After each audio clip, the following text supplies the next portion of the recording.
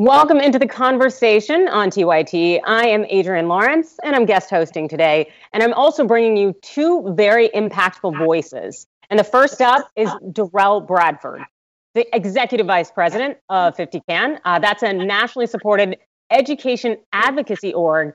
And the man has some 14 years working experience in education reform, policy, and advocacy. So Derrell, thank you so much for joining us. Thank you so much for having me. I really appreciate it. Yes, and there's so much going on, and that has been going on all year long in terms of COVID-19, and then now we have these nationwide protests. But kind of just stepping back to the time when we had essentially a pandemic that was the most pressing thing before us, there was nationwide closures of nearly 125,000 schools impacting some 55 million students. That's instructional time, college readiness. But as I understand it, Black students suffer the most. Can you expound upon that? Yeah, so one of the things I like to tell people, or sort of start when I get into these conversations about distance learning and what happened when the districts and schools of all types, public, private, charter, all shut down as a result of the crisis, is that COVID shines a spotlight on every inequity in our society. And so if it's the fact that, Black folks, low-income folks, or people of color work disproportionately in the service industry, or might live in multi-generational households with old people, young people all coming in and in a high contact way, and that was part of the reason why those communities were hardest hit by the virus. You just got to add all that up and consider it as well. But when the districts closed down, very few of them actually had real plans to teach online. And there are lots of reasons for that. One of them was that lots of districts hadn't invested a ton in technology. Some did, some didn't. And that broke down along economic lines. Like rich districts had it and lots of poor districts did not. Lots of like New York City really did a very slapdash job of trying to train its teachers even to teach folks online, right? And then there's the whole challenge of internet connectivity and devices. Like, yeah, everybody may have a cell phone, but not everybody has stable Wi-Fi at home. Even if you have Wi-Fi, it's nicer to have a computer than just a handheld. Sometimes if there are a lot of kids in the house, there's only one computer. Everybody can't be on it at the same time. And so when you add all that up, you sort of have a perfect storm that winds up hitting low-income kids hardest, and that's what's happened. The one thing I do want to say, some of the data that's come out about this that's really important is that low-income families spend just as much time trying to get their kids educated online as rich families do. And so despite the disparities in some of the results we've seen, and we can talk about it some more, I find it heartening that in the middle of the crisis, the idea that Black families don't care about their kids is being dispelled by Black families. And I think that's a very important takeaway. Yes, Derrell, I'm really glad you raised that point, because there is a lot of ignorance out there in thinking that Black people are not as invested in their children's education. And we know that not to be true. And recently you wrote an article for the 74. It was titled Black Lives Matter and Black Education Matters Because Freedom Matters. And in that article, you said, we can't have an all education matters approach to the challenges of Black education. What did you mean by that? Yeah, so it took me a long time to get over the target of being able to describe that way. So, I say this in the article too. I've been Black my whole life. I had a Black life. It's real important to me, right? That is a lot to me. Black, like if 10 people are standing on a street corner and one person gets hurt, that's the person you give the Band-Aid to, right? It's not an insult to not give a Band-Aid to 9 people who aren't hurt, right? And Black Lives Matter activists, I think, have really cut to the core of the fact that if the least of among you, right, if the most put upon among you are not safe, then no one is safe. Exactly. Right. And so our American public education system is designed for everybody. And it has historically been designed for an everybody that's not African Americans. We're the only people in the history of this nation who have been denied freedom and education through public policy. Like not because not through scarcity, because it was a matter of law that could not happen. And if you take that history and you add it up, how can you take the solutions of a leafy Iowa suburb and drop them down in Bed-Stuy. You just can't do it, and it has occurred to me, it occurs to me and a lot of people that Black folks, we need our own thing. We need something different that is just about us. We need a Black Education Matters solution that respects our history and our fears and our hopes and our dreams in a way that the current system just doesn't do. Absolutely. And the fact that, we are kind of in a situation where we spend a fair amount of our time in public spaces in fear because of the Amy Coopers of the world, the white woman in Central Park who called the police on the Black man, or because of the police. So the thought that we could sit in educational institutions and learn the same is not necessarily the case. And I also wanted to hit on another similar point. We have Education Week saying that American public schools are going to need $70 billion for the next 3 years in terms of federal stimulus. And then at the same time, we have this movement pushing to defund the police, as in, don't give the police so much of your budget. So what kind of parallels do you really see between the education and the criminal justice system? Oh, what a good question. You look like you do this for a living. So the police, right, as a workforce, they mirror teachers as a workforce. And I want to be careful about this because in both places, right, there are people who want the best for everyone. And in both places, there's like a small percentage of people who should be doing something else, right? And in the police force, the person who should be doing something else, if they are empowered and protected, they can end your life. And in schools, the person who's in charge of teaching you, if they aren't particularly good at it and are empowered and protected, they can make sure you never become the person you're meant to be. And so that's not an attack on either institution. It's just a sort of a realization of the thing. But I had found it interesting that people are saying for the police, government can't do this. Turn it all over to civil society. And it's like, well, I might be in the middle of that, right? There's a lot of stuff that we could turn over to civil society, but the police protect our freedoms. Like, how do we do that better? And then on the other side, for education, people are like, the government is the only entity that can do this. And I'm like, I don't know how that works. If over here the church and the local grandma and the Kiwanis Club or whatever, right, have a role to play. Over here, those institutions probably have a role to play too, and it's local and it's contextual. So it's been interesting to see the same arguments emerge in reverse depending on what the issue is. I guess I would just say that given where Black Lives Matter is in particular, this, I'm happy to see the discussion is at that place where somebody wants to do something. Like the president, for all his flaws, he signed an executive order today. 4 years ago, we would have been like, what? Is that ever going to happen? So there has been progress. I'm heartened by that against this dangerous backdrop we live in.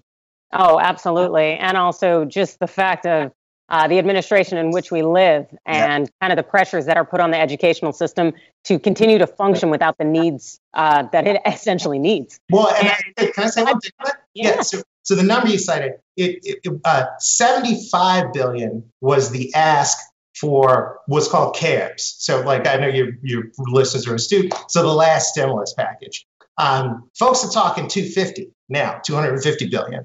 On the one hand, I always sort of joke about this because the letter that the big city school superintendent signed about this was basically we know it's a lot of money, so we'll take it in installments, But on the other side of it, this is the only time that the federal government has ever shut down both the economy and schools of all types. And so they are implicated in some of these revenue shortfalls. And even I've argued that look, more money for all schools. You can't expect people to deal with all the problems of reintegrating kids back in school, maybe having to be some kids at home, some kids in school, some teachers retiring, cleaning buildings, whatever, with the same price tag. That doesn't seem right to me. All right, Derrell. Well, you provided some incredible insight, but one question I definitely have for you, and I want to make sure you get this in, because, there are a lot of issues that are pouring out in our feeds and in our world right now. But what is the one thing about education that you think isn't getting kind of the uplifting, the notice, eyes on it that we should be focusing on? Yeah, I mean, right now there are schools that are beating the odds, and I think that's the important thing. And we actually knew where they were in states all across America and cities all across America who were helping all kids, and in particular low-income kids of color, become the best version of themselves, go on to college, change the world, and get justice for George Floyd. And I think when we have some sanity about our lives again, we should look at what is there because it's there already, and we should change public policy so there can be more of it. All right. Well, this is Derrell Bradford. And Derrell, can you please tell us where can people find you on social media? So I'm at Dyrnwyn, DYRNWYN, because I'm a huge nerd on Twitter. And you can find me talking about education and soccer there at any time. Fantastic. And I will be sharing that article you wrote. That's very powerful. Thank you again, Derrell. Appreciate it. Thank you so much for having me. Welcome back to The Conversation on TYT. I'm Adrienne Lawrence. And for our second impactful voice today, we bring you Kenya Evelyn. She's a breaking news reporter for The Guardian US, and she's been doing some pretty incredible things in terms of enlightening us on COVID-19 as well as these protests. Thank you for joining us, Kenya. Thank you for having me. All right, Kenya. So you have written a very true enlightening piece, talking really about COVID-19 fears and how they're intersecting with this George Floyd protest and this whole revolution and movement. Can you talk to us a little bit about that? Sure, absolutely. Before people even knew that, what we have later learned is that George Floyd essentially had the coronavirus himself. He was asymptomatic at the time he was killed by a white Minneapolis police officer. And he was even economically impacted, which we have seen a majority of African Americans disproportionately are. He lost his job as a bouncer at a nearby club and restaurant after the shutdown with Minnesota's stay-at-home order. So before we even knew, though, those details about his personal life, people seem to resonate with this particular death by police, another instance of police brutality and a black man dying at the hands of white law enforcement. This just resonated with people in a different way, considering that essentially what I think Michael Acrino said beautifully online was that black people are dealing with three pandemics right now.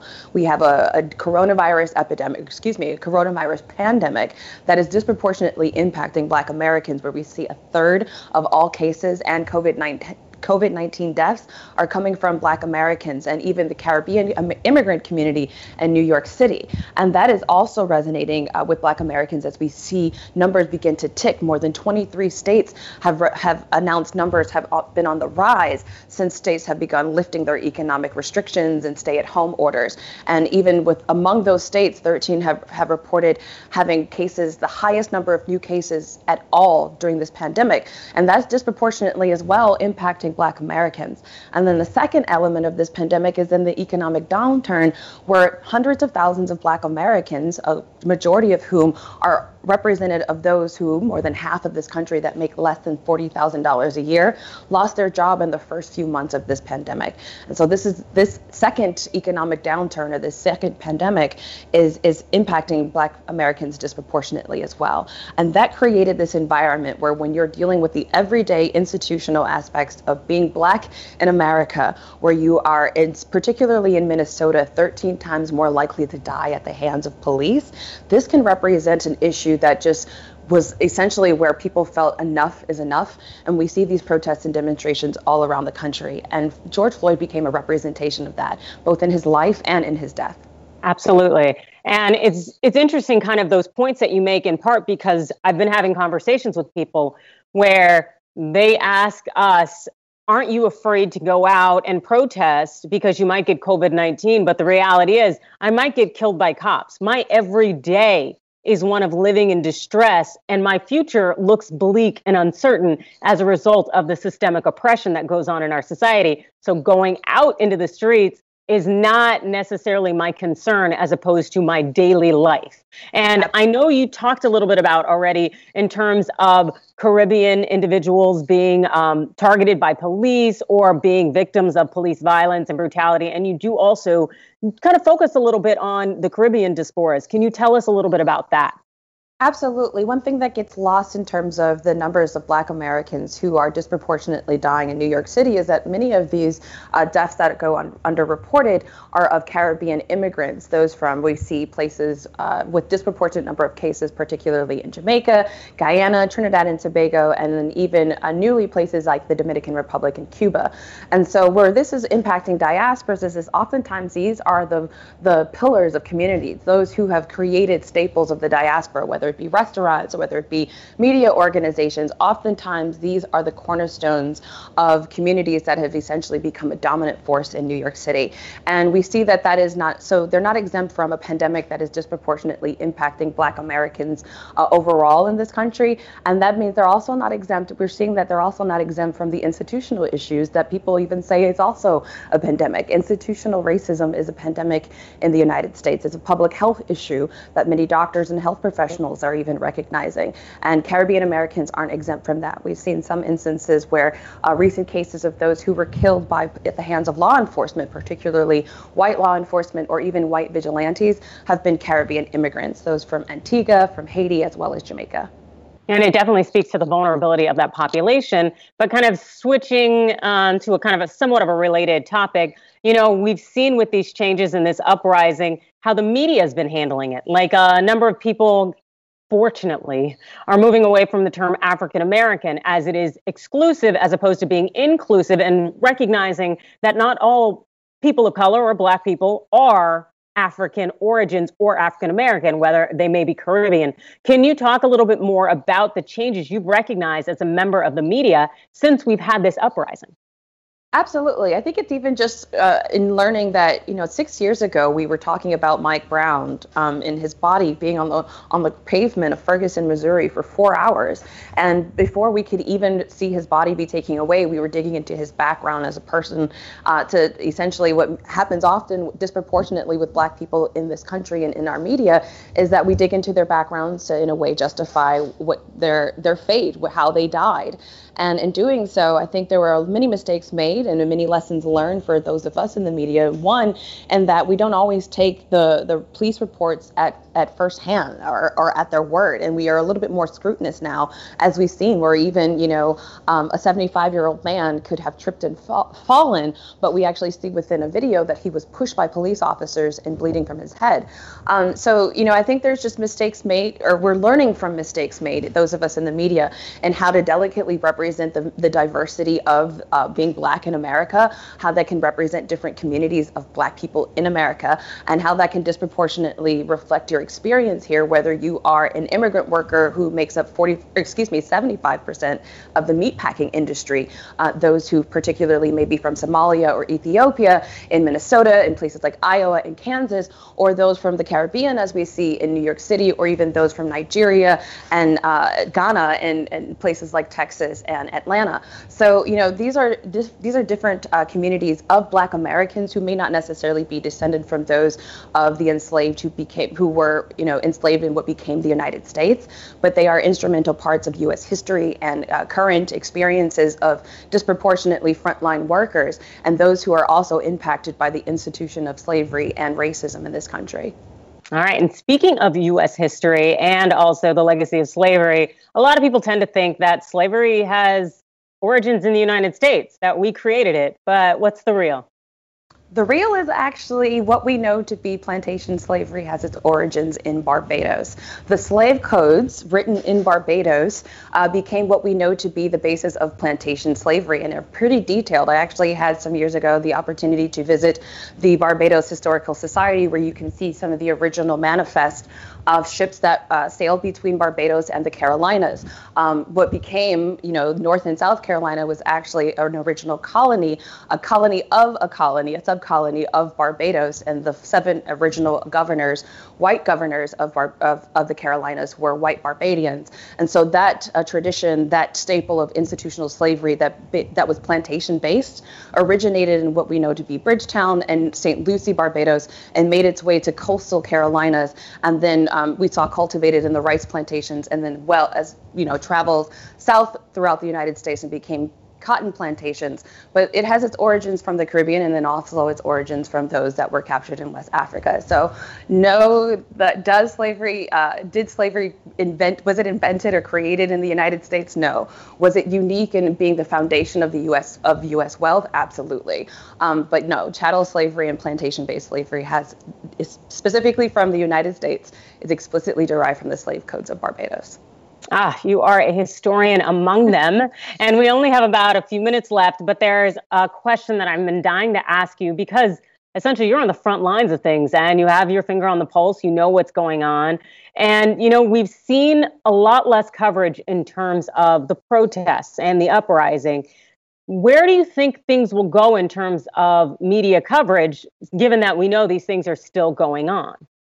Absolutely. I think what we're seeing right now is that there doesn't seem to be, or doesn't appear to be, a direct correlation between protests and demonstrations and what is coincidentally, at least initially, a rise in cases as states reopen across the country, a rise in cases of the coronavirus.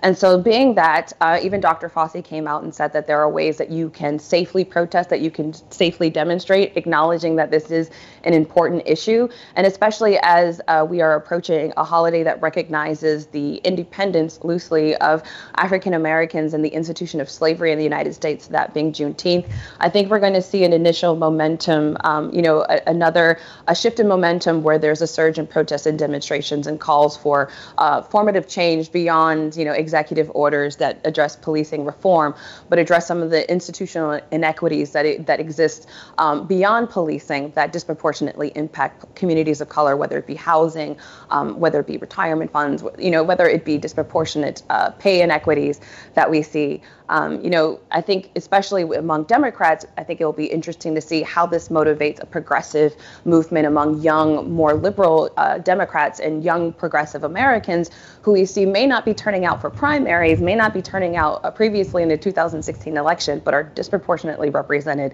at these demonstrations and protests. All right. Thank you so much. That's Kenya Evelyn. And where can they find you, Kenya? At Live from Kenya, all online, everywhere.